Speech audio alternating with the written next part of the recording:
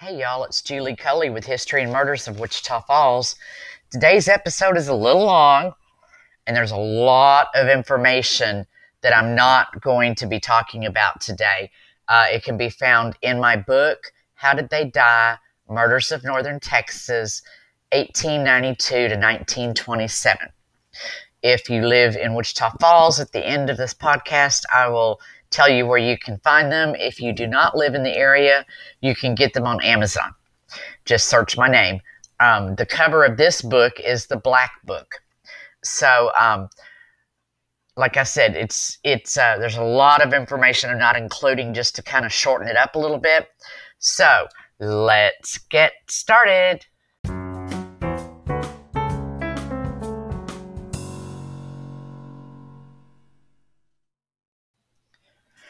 It was just another normal day in the little town of Cisco, Texas, in Eastland County on December 23rd, 1927.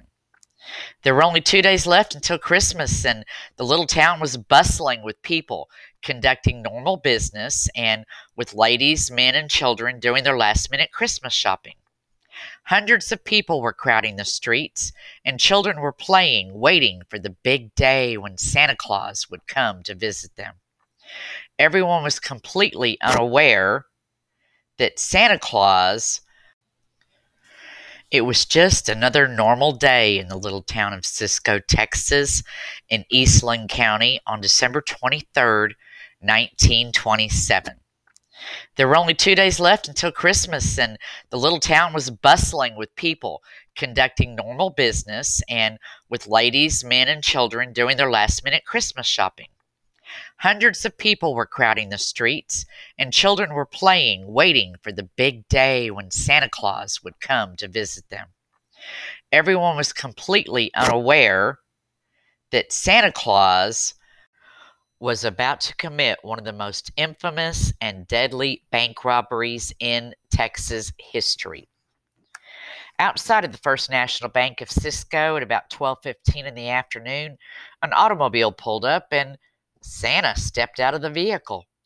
Children cooed and went running to talk to Santa.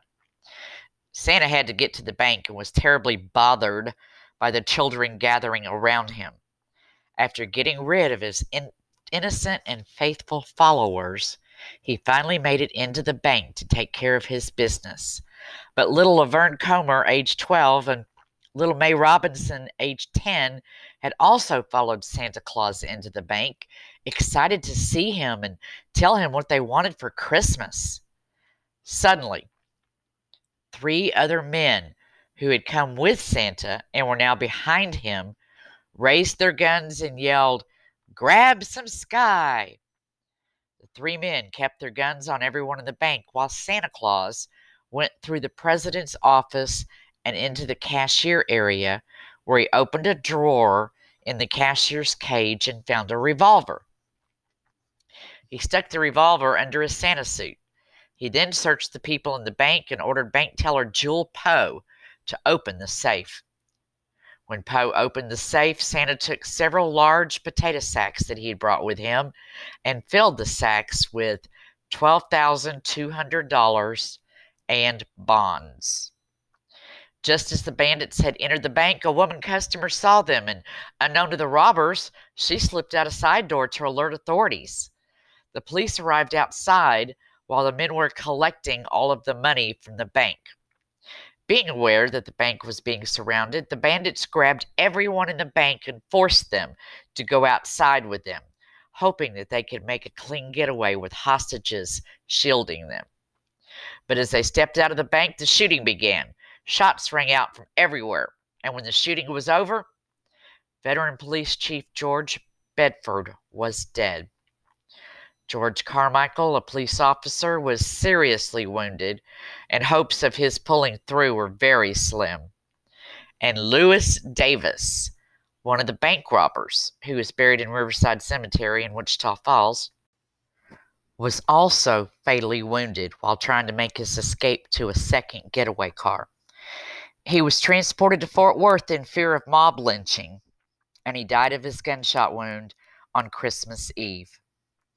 The others who were wounded were Sheriff W.G. Abernathy of Palo Pinto, who was accidentally shot through the right hand, Marion Olson, 22, who was a Harvard student home for Christmas, who was accidentally shot through his body by a citizen who was trying to shoot the robbers. He was forced into the getaway car and later got out and refused to go with the robbers. Pete Rutherford, 28, was shot through the thigh. Brady Boggs, 33, was shot through the leg. R.L. Day had a scalp wound. And Alex Spears, the cashier of the First National Bank and one of the initial hostages, was shot through the jaw. Using the two little girls, Laverne Comer and Emma Mae Robinson, as a shield, the robbers managed to get to their waiting automobile amongst hundreds of shots being fired, taking the little girls along with them. A short time later, the car went about half a mile before it got a flat tire, and the robbers had to devise another plan.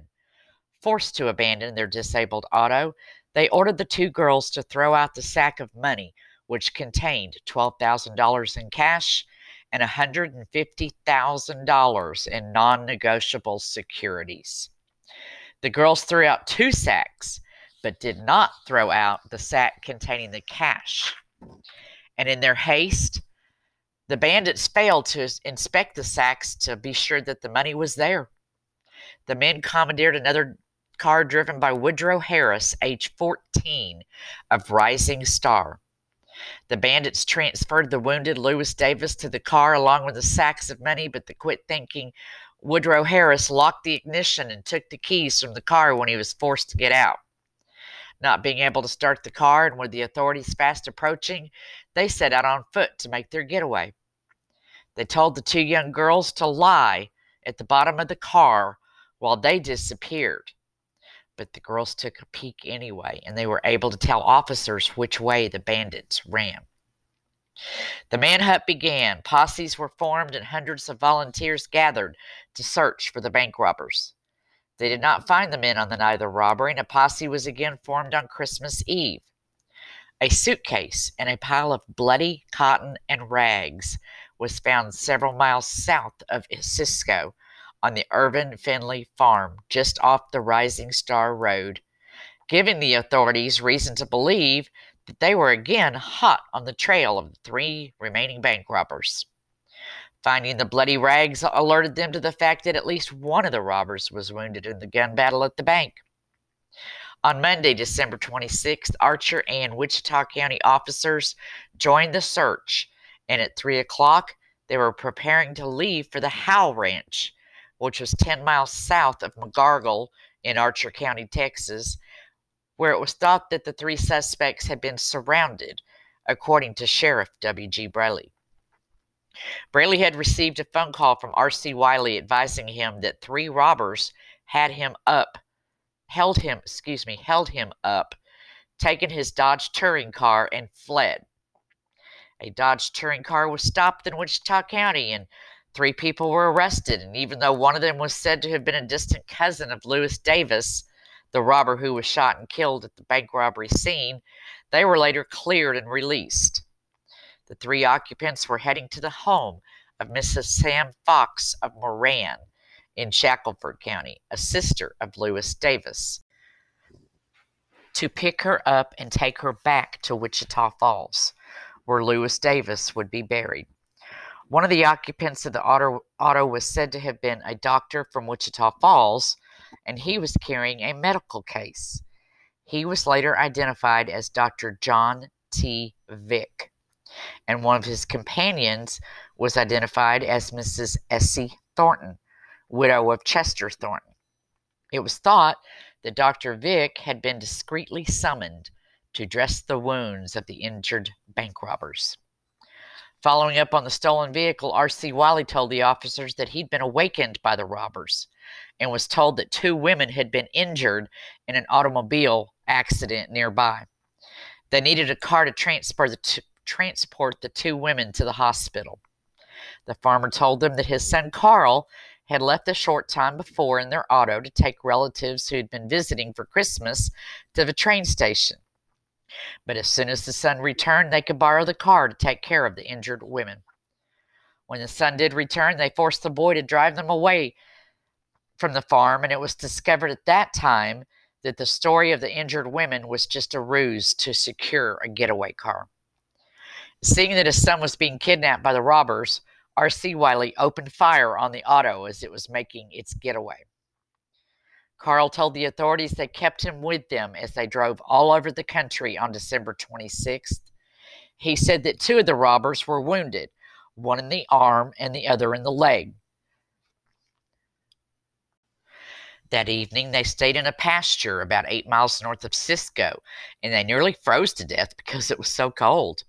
On the morning of December 27th, they drove into the city, and one of the robbers scouted around until he found a Ford touring car without curtains, and they all transferred to that car and left Carl with his. Carl then drove straight to town to report what happened. Carl, who was shot in the right arm, was not hurt by the robbers, but instead shot by his own father while the robbers were fleeing the Wiley farm. On December 27th, more than 100 officers, including the Texas Rangers and a posse of citizens, began to close in on the bank robbers in a wooded canyon between South Bend and Oil City near Graham, Young County, Texas. Captain Tom Hickman and Sergeant N.W. Gonzalez of the Texas Rangers left Wichita Falls in a high-powered auto equipped with a machine gun to assist in the hunt for the men. The three robbers drove into South Bend between 8 a.m. and 9 a.m. that morning with a flat tire on their stolen car. Abandoning their car on the main street of South Bend, they hid in an oil rig. Roy McLaren, a Breckenridge ginner, saw the robbers and fired shots at them, wounding one of the robbers with a shotgun to the leg and the arm. The officers took 6 guns off of his body.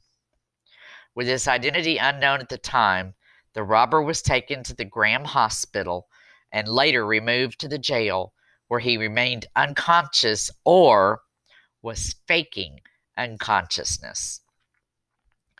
Sheriff W.G. Braley and Deputy Sheriff Warren Belcher of Wichita County said that they thought they knew who he was and that they thought he was under indictment for robbery with a firearm in connection with the robbery of a Negro drugstore on Lake Street in Wichita Falls. The robber had on a cap with the name of Wichita Falls clothing store, and his suit bore the name of a Wichita Falls Cleaners. Officers did not know at the time if he was the man who was dressed as Santa Claus, but they suspected that he was, due to a gunshot wound in his jaw. As this man was removed from the scene, the other 2 robbers escaped, but one of them was again shot in the right hand. He dropped a bloody pistol on the floor of the pump station as he fled. On the same day, 4 relatives of Lewis Davis were arrested in Wichita Falls and brought to Eastland County for questioning. Mrs. Minnie Fox, sister of Lewis Davis, her 2 sons, Chester and Roy Duffield, and a wife of one of the Duffield sons were taken into custody. They were kept in jail, waiting to be questioned, but they were never charged with any crime.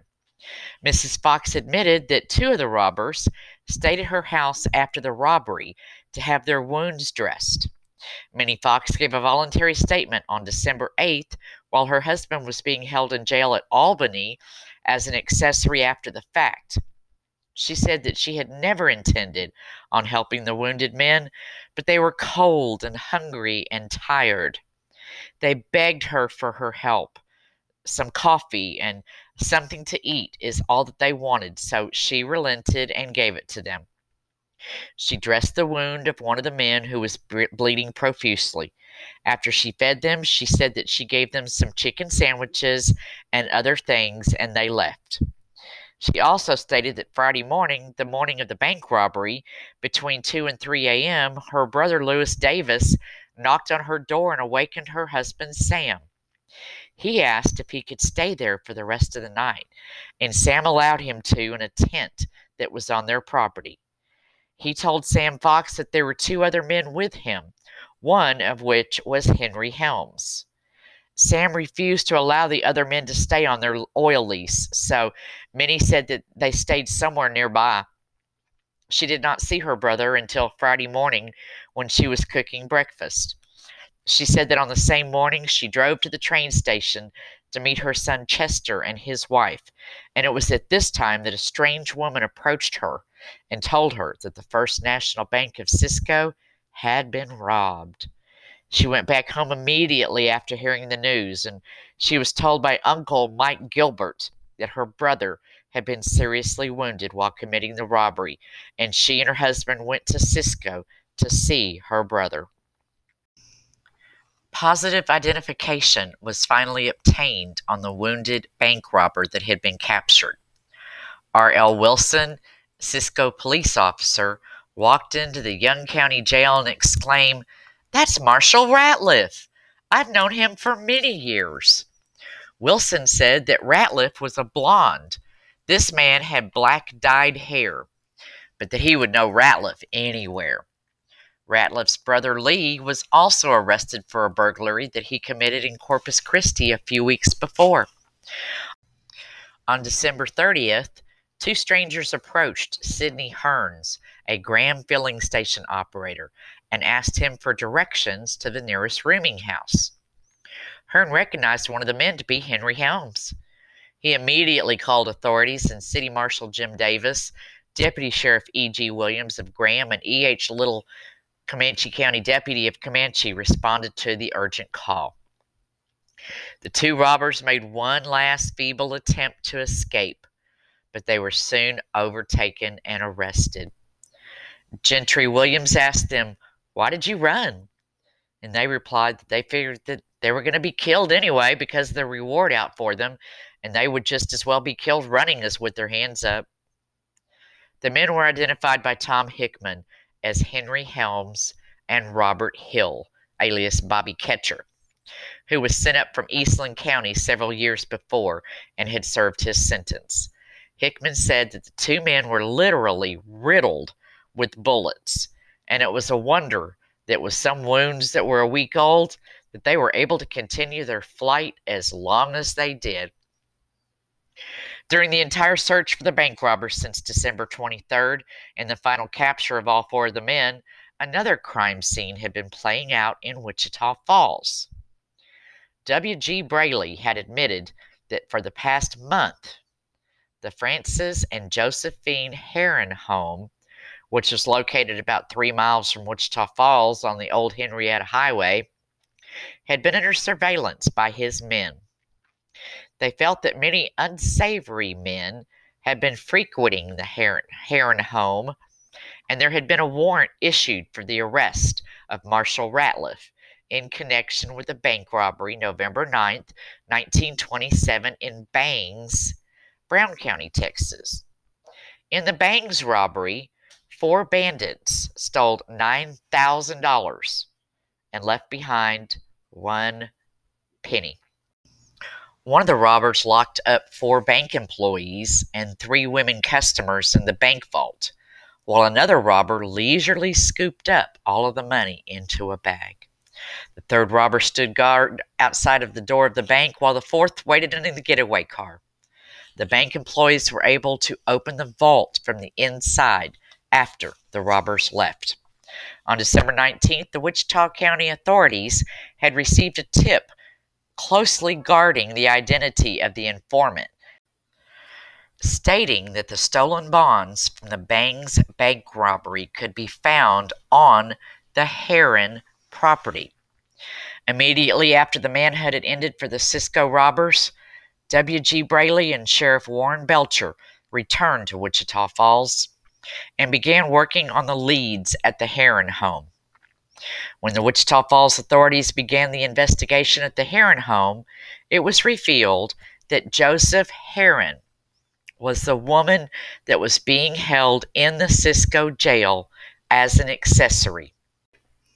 The woman who came to the area because of curiosity, and the same woman who claimed that she went there with Dr. Vick. The Wichita County authorities began digging in the yard of the Heron home and discovered a fruit jar buried in a post hole about 2 feet deep. In the jar were the bonds that were stolen from the Bangs robbery. They had made hundreds of test diggings in the yard before the jar was finally located. The jar was found in the backyard of the house, about 70 feet from the home. All of the bonds were wartime issues, ranging in denomination from $35 to $100, and in all, about $3,300 of bonds were recovered. On December 31st, Josephine Herron was again interrogated in Cisco. According to the newspaper report, Mrs. Herron was described as a woman of a slight build, but dressed in mannish attire, wearing khaki trousers and booties and a woman's gray coat. Her hair appeared a reddish brown and looked as if it had been dyed. The most surprising admission made by Josephine was that she herself had made the Santa Claus suit that Marshall Ratliff wore during the Cisco Bank robbery. She said that she made it for use in her own home on Christmas Day, but when Ratliff, Helms, and Robert Hill came to her home the night before the robbery, they asked her for it, and she gave it to them. She said that Ratliff and Hill had boarded at her house, told to do so by Henry Helms, who said she had known for 7 or 8 years. She said that Lee Ratliff, Marshall's brother, had also boarded with her, and both of the boys went by the names of Bob and Bill Cheney, even though she knew what their real names were. On January 1st, 1928, Henry Helms was characterized as the leader of the bandits. He was a man who dominated people by the use of guns and intimidation. According to Frances Herron, who was being held in the Wichita County Jail and begging to be allowed to stay there, he was afraid that there were still others on the loose who intended on doing his family harm. He said that while at the Herron home, Helms would issue an order, and if it wasn't obeyed immediately, Helms would shoot a bullet into the floor at the feet of the one who disobeyed. He explained that his wife brought the men into their home a few weeks before, stating that they needed a place to stay. Francis said that they needed the money, so he allowed the men to board there. But soon after, he realized that their arrival brought a reign of terror to his home. Frances Herron said, "You can talk about Jesse James and Cole Younger and the other bad men. They didn't hold a candle to Henry Helms." He went on to say, when Helms ordered anyone to do anything, they obeyed him right then or took the chance of getting their feet shot off. When he talked, everyone jumped. When the trial began for Helms, many witnesses were cross-examined, including Alex Spears, who gave a detailed account of the event of the day that Santa Claus robbed the First National Bank, even joking that he said, "Hello, Santa," when he walked through the door. However, Spears said that he never saw Ratliff fire a revolver, nor did he ever see a revolver in the hands of Ratliff. Jewel Poe testified that he only saw a gun in the hands of Henry Helms, and he was the only one who he saw firing. He said that during that brief time that over 100 shots were fired from all directions. It seemed that no one was actually able to identify Marshall Ratliff. Carl Wiley, the 22-year-old who was kidnapped by the bank robbers, did not positively identify Ratliff during questioning. He said that he had seen him before the robbery in Baird and in Cisco, but didn't know him by name. He said that while a prisoner of the robbers, he saw that Ratliff had a fresh wound in his chin and leg. Hill was wounded in the left arm, which was in a sling, and as far as he could tell, Helms was not wounded at all. He stated that while hiding in Brooks pasture, 3 miles from Pueblo in Callahan County, that the 3 men shared 2 oranges, but did not offer Wiley anything to eat. He described a 25-pound sugar sack that was filled with ammunition, and also said that there was a shotgun, a rifle, and a dozen or so pistols. On January 23rd, the state produced a surprise witness. Marion Herron, age 16, the daughter of Francis and Josephine Herron, testified that her mother made the Santa suit and she herself fitted it on Ratliff the night before the bank robbery. She told the court that she was giving her testimony in hopes that her mother would be given mercy. The sanity hearing for Henry Helms began on February 20th, 1928. During this selection of the jury, Helms's 4-year-old daughter, Norma, sat on his lap, and his wife and 4 other children were seated nearby. After much of the same testimony that was brought forth in the Ratliff trial, Henry Helms was sentenced to death on February the 26th, 1928. On August 29th, 1928, a sanity hearing was held for Henry Helms. At this hearing, Helms was unshaven and he gave the appearance of being a wild man. Many times during the hearing, he interrupted the proceedings by bursting out with, "Ain't gonna sing no more," and "Aye, Captain." Occasionally it appeared that he was going to rise from his chair, and it took the strength of 2 guards to keep him quiet. In the courtroom for his sanity hearing were his parents, Mr. and Mrs. J.C. Helms, his brother Sherman, and his wife Nettie, his grandmother, Mrs. Olin Price, and an aunt, Mrs. Thornton. Henry Helms was deemed to be sane, and his execution date was set for September of 1929.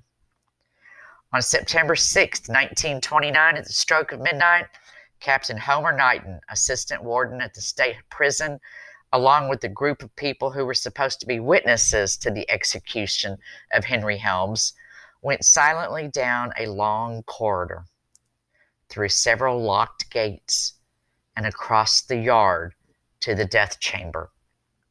Henry Helms was lying on the floor asleep when the captain and his group arrived to escort him down what was called the one-way corridor.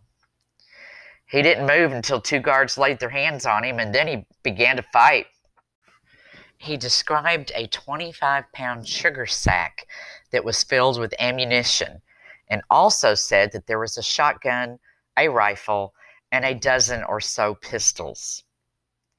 On January 23rd, the state produced a surprise witness. Marion Herron, age 16, the daughter of Francis and Josephine Herron, testified that her mother made the Santa suit, and she herself fitted it on Ratliff the night before the bank robbery. She told the court that she was giving her testimony in hopes that her mother would be given mercy. The sanity hearing for Henry Helms began on February 20th, 1928. During this selection of the jury, Helms's 4-year-old daughter, Norma, sat on his lap, and his wife and 4 other children were seated nearby. After much of the same testimony that was brought forth in the Ratliff trial, Henry Helms was sentenced to death on February the 26th, 1928. On August 29th, 1928, a sanity hearing was held for Henry Helms. At this hearing, Helms was unshaven and he gave the appearance of being a wild man. Many times during the hearing, he interrupted the proceedings by bursting out with, "Ain't gonna sing no more," and "Aye, Captain." Occasionally it appeared that he was going to rise from his chair, and it took the strength of 2 guards to keep him quiet. In the courtroom for his sanity hearing were his parents, Mr. and Mrs. J.C. Helms, his brother Sherman, and his wife Nettie, his grandmother, Mrs. Olin Price, and an aunt, Mrs. Thornton. Henry Helms was deemed to be sane, and his execution date was set for September of 1929. On September 6, 1929, at the stroke of midnight, Captain Homer Knighton, assistant warden at the state prison, along with the group of people who were supposed to be witnesses to the execution of Henry Helms, went silently down a long corridor, through several locked gates, and across the yard to the death chamber. Henry Helms was lying on the floor asleep when the captain and his group arrived to escort him down what was called the one-way corridor. He didn't move until two guards laid their hands on him, and then he began to fight. With the strength of a madman, Helms tore himself free from the two guards and ran to the back of his cell. It took 4 men to contain him and drag him out of his cell. Helms grasped the bars of the cell, but his fingers broke loose and he was taken kicking and screaming down the corridor and past Marshal Ratliff's cell to the little green door. Helms made one last attempt to free himself from the guards, but his long confinement had weakened him and he was finally dragged through the door. When he saw the electric chair, he was frightened, and once again he made a feeble attempt to escape. He was placed in the chair where he made one last attempt to escape. His arms were fastened by leather straps where he suddenly became calm. Sergeant H.J. Howard took 2 or 3 steps towards the switch, and he pushed the lever down. 3 charges were sent through Helms' body, and minutes later Henry Helms was pronounced dead by the prison doctor. Later that day, a grave was prepared on the grounds of the prison by inmates, and after a short ceremony, Helms was buried on the prison grounds. Family members failed to claim his body, and no one from his family was present at his burial. Henry Helms was the first white man to die in the electric chair in the state of Texas who had been charged with robbery with a firearm. In November of 1929, Marshal Ratliff thought that he might be able to get away with feigning insanity just like his fellow bank robber attempted to do. He was brought back to Eastland County to be held until a sanity hearing could take place. He faked paralysis and did such a good job at acting that even the jailers thought that he was paralyzed. He had remained practically motionless on his bunk for days, and the prison guards even had to force feed him. At some point, the guards stopped locking the cell door, knowing that he couldn't move, to attempt an escape. On the evening of November 18, 1929, Sheriff Tom Jones and jailer Edward P. Kilbourne were making their rounds serving the prisoners of the jail their dinner. They left the door of Ratliff's cell open while they fed the other prisoners. Suddenly, he stood up and snuck out of his cell and down to the jail office, where he found Sheriff Jones' pistol. But the door to the outside was locked and he couldn't escape. He turned around and headed back to the jail, where he was met by Sheriff Jones on the steps, and he opened fire on him, hitting him once above the heart, once in the stomach, and a third above his knee. He then fired at Kilbourne twice, but missed him. Kilbourne ran for his keys, but dropped them as he encountered Ratliff again. Kilbourne and Ratliff struggled as Kilbourne tried to wrench the gun away from him. Kilbourne managed to grab the gun from Ratliff, but not before Mary Quaid Kilbourne had heard the commotion and grabbed the gun. She was E.P. Kilbourne's daughter. She was about to shoot Ratliff, but her father knocked up the barrel. On November 19, 1929, Marshal Ratliff was the victim of what was called a West Texas lynching. Ratliff was dragged from the Eastland County Jail completely nude. He was strung up by a rope to the guard wire of a telephone pole, but the rope broke. And as he lay on the ground, he was heard murmuring, "Lord, have mercy and forgive me." While someone was looking for another rope, someone tied a sack around his lower body to cover him up. He was strung up again, and in front of over 1,000 Eastland County residents, he was hanged. He was pronounced dead by his unofficial executioners at 9:18 p.m. The robber's body hung from the rope for 15 minutes until Justice of the Peace Jim Steele ordered that it be removed. His body was then taken to a nearby store where it was laid so that the mass amount of people who had come to town to witness the hanging could go by and gawk at the dead man. It was said that this was the first hanging in Eastland County since 1894. The next day, on November 20th, Tom Jones lost the battle for his life. When he knew that his time had come, he told jailer Edward P. Pack Kilborn, "Pack, I stayed with you till the last, but I have to go now." With his 8-year-old son by his side, he leaned towards him and said, "Be a good boy." Sheriff Tom Jones died a short time later. 3 of the 4 Santa Claus robbers were now dead, leaving only Robert Hill to serve out his life sentence behind bars at the Wynn State Prison in Huntsville, Walker County, Texas. He was sentenced to 99 years in prison on March 24th, 1928. He escaped from prison 3 times during his stay, and although many newspaper accounts say that he was released from prison in the early 40s, and others say that he was released in the 50s, he actually escaped from the Wynn State Prison in January of 1963.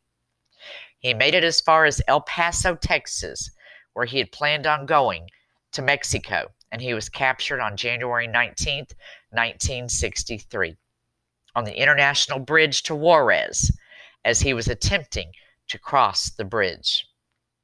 According to the Texas prison records, Robert Hill received a full pardon after serving 36 years in prison on August 17th, 1964. Francis and Joseph Herron, just like any other family in the 1920s, was struggling to make ends meet. Against their better judgment, but just like so many other families did, they decided to rent out rooms in their home to earn extra income to help pay their bills. Unfortunately, they rented to the wrong people. They were terrorized by 2 men who, unbeknownst to them, were hardened criminals and bank robbers. In December of 1927, Josephine used her sewing skills to make a Santa suit that would ultimately change the history of Cisco, Eastland County, Texas, forever. The Santa Claus Robbery will always be one of the most famous bank robberies in the history of Texas. Hey y'all, that's it for this episode. I hope y'all enjoyed listening to the Santa Claus Robbery, even though it was longer than most of my podcasts. I won't be doing a podcast next Thursday because it's Christmas Eve. So Merry Christmas to everyone. Happy Hanukkah, happy holidays, and I will see you after Christmas.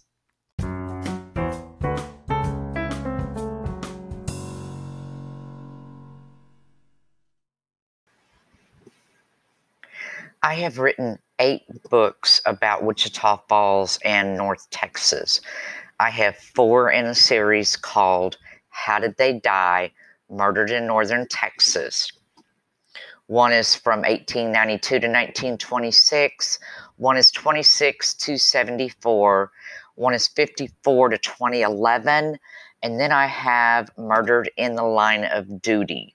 So it's about officers around Texas who have been killed in the line of duty. I've also written 4 picture books. One is called Views of the Past, Downtown Wichita Falls. One is Views of the Past, Downtown Wichita Falls, Volume 2. One is Views of the Past, Wichita County, Texas. And the last one is called Way Back When, a picture book for kids. Y'all can get any of these books at Pickard's Universe at 10th and Indiana, Heritage Antique Mall at 15th and Lamar, and please shop locally if you live here, or you can order them on Amazon.com. Just type in my name and my books will pop up. Thank y'all.